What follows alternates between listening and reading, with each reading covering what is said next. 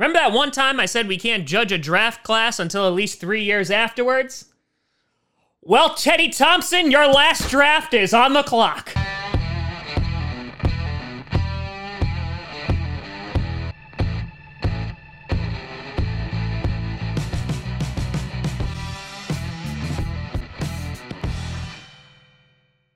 Crossy Posse Packer Nation! Welcome to an episode of Packcast, a podcast where you don't have to be a Packers fan, but it sure does help. I'm your host, Tom.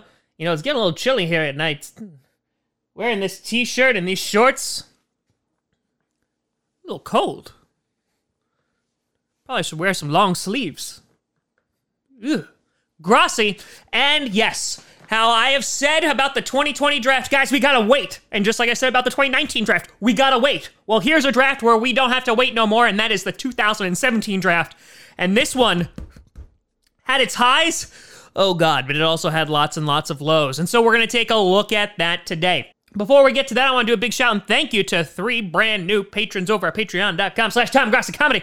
We got Joshua Paul, 2 first names, double the awesome. We got Keith, just a single name, like Cher. And finally, this definitely 100% is not Tom Grossi. Definitely not. But thank you all for becoming patrons over at patreon.com/TomGrossiComedy. So let's take a look at the Packers 2017 draft. I'm gonna need a beer for this. So this was Ted Thompson's final draft before Brian Goody McGoody took over.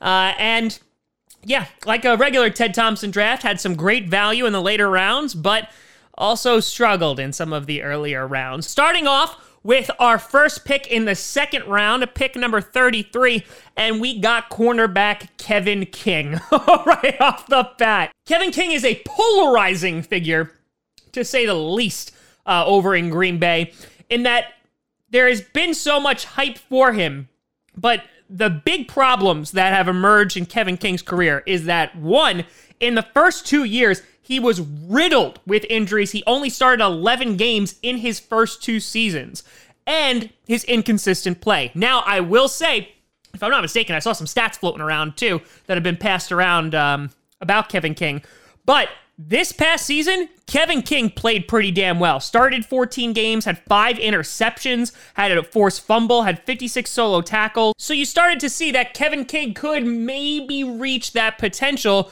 that we've all been waiting for. Now, he is also playing a contract year. He is going to be one of my guys that I'm going to be looking for to make a big jump, because if he doesn't, he might find himself not on the team. It's going to be interesting to see what kind of contract he demands, because again, just the inconsistency and the injury history, you know, he is a risk, but I would argue that our secondary is better when he is on the field. The problem is that's just doesn't happen a whole lot for the first couple seasons. And coming into a year where we are going to have some key free agents, David Bakhtiari, Corey Linsley, Aaron Jones, Jamal Williams, Kenny Clark, and then Kevin King, there are going to be people who aren't going to make it back. So this is going to be the year that Kevin King is going to need to step up. So when actually trying to grade this specific draft pick, it's tough because the first 2 years, you look at Kevin King, you're like, no, bad. This was a failure. But this last year gives me some little sense of optimism.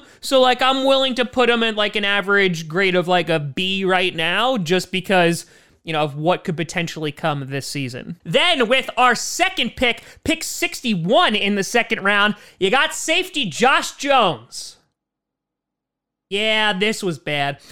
Safety, a position of very, very high need for the Green Bay Packers, and he still couldn't make the team. Josh Jones only started 12 games for the Packers, had 7 passes defended, 3 sacks, and 100 solo tackles over those past few years, went to the Cowboys practice squad, and is now sitting on the Jacksonville Jaguars. But yeah, this was a bad one.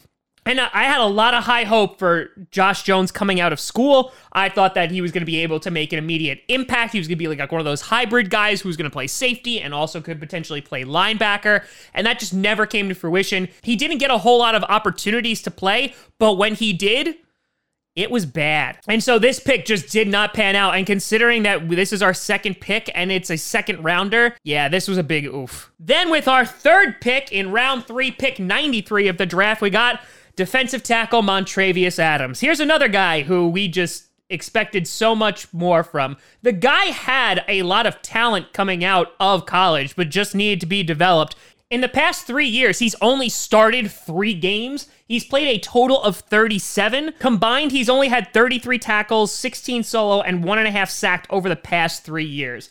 So yeah, Montravius Adams has not lived up to the hype and definitely did not live up to being a third rounder. This was definitely a swing and a miss. He obviously still has an opportunity because we do need help still at defensive tackle, but Kenny Clark, thankfully, at nose tackle was just like, hey, I'm going to be really, really good. But yeah, I wouldn't be surprised if Montravius Adams is no longer on the team either this year or, bare minimum, I don't see him coming back next year. Then in the 4th round with the 108th pick, we went with Vince Biegel, a Wisconsin guy, outside linebacker that everybody loved. He's now with the Dolphins. He had played 15 games last year, had an interception, 2.5 sacks, and 25 solo tackles. But yeah, with the Packers, played a total of 9 games. Now, he did open up injured, which definitely didn't help. But this guy definitely did not pan out either. He was a fan favorite. I remember talking about Vince Biegel over and over again, be like, man, he could definitely satisfy a need. He can make an impact, and it just never came to fruition, and this was definitely a swing and a miss. Then, with our second 4th round pick, 134 in the 2017 draft, we got running back Jamaal Williams. We got a guy still on the team, guys.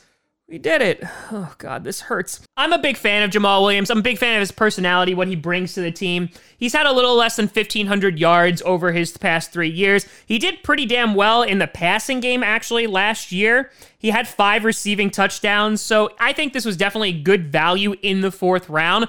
But, I mean, this just goes to show that nobody knows when it comes to the draft because Aaron Jones would get picked an entire round later. But Williams has been a good number 2 with Jones. And now, of course, you have A.J. Dillon coming in. Things might start to change. But this was definitely good value for the pick. In the 5th round, going with the 175th pick, you got D'Angelo Yancey, the wide receiver. Yep, went to the practice squad and then was a wide receiver for the New York Guardians in the XFL. So that's how that went. And you would see a year later with Goot, him go after every single wide receiver there was in the draft. But Yancey was just never one of those guys who made an impact on the team. Obviously is a free agent now, but most likely will not be playing in the NFL again. Continuing in round 5 with the 182nd pick, we got Aaron Jones. Yeah, this is it, folks. This was the pick of the draft. Also, he's the last person on this list to make the team.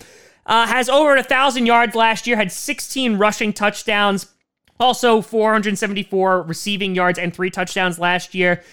This was a pick that got hit out of the park. And the first few years, though, I will say, with Aaron Jones, the big problem was he couldn't stay on the field. He was injured over and over and over again. The first 2 years, he only started 12 games. Now, he did play in 24 combined, but he had injury issues. This past season, though, absolutely went off and showed that when utilized, and utilized well, he could be one of the best running backs in the NFL. The question is, obviously, coming into a contract year this year, are we going to be able to afford him after this season?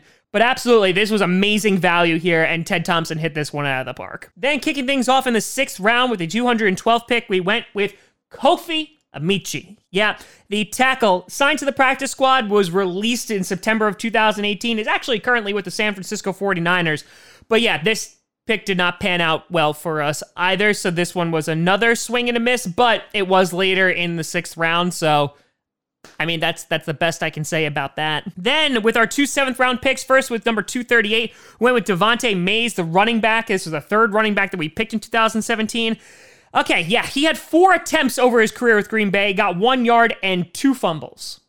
That's the stat line.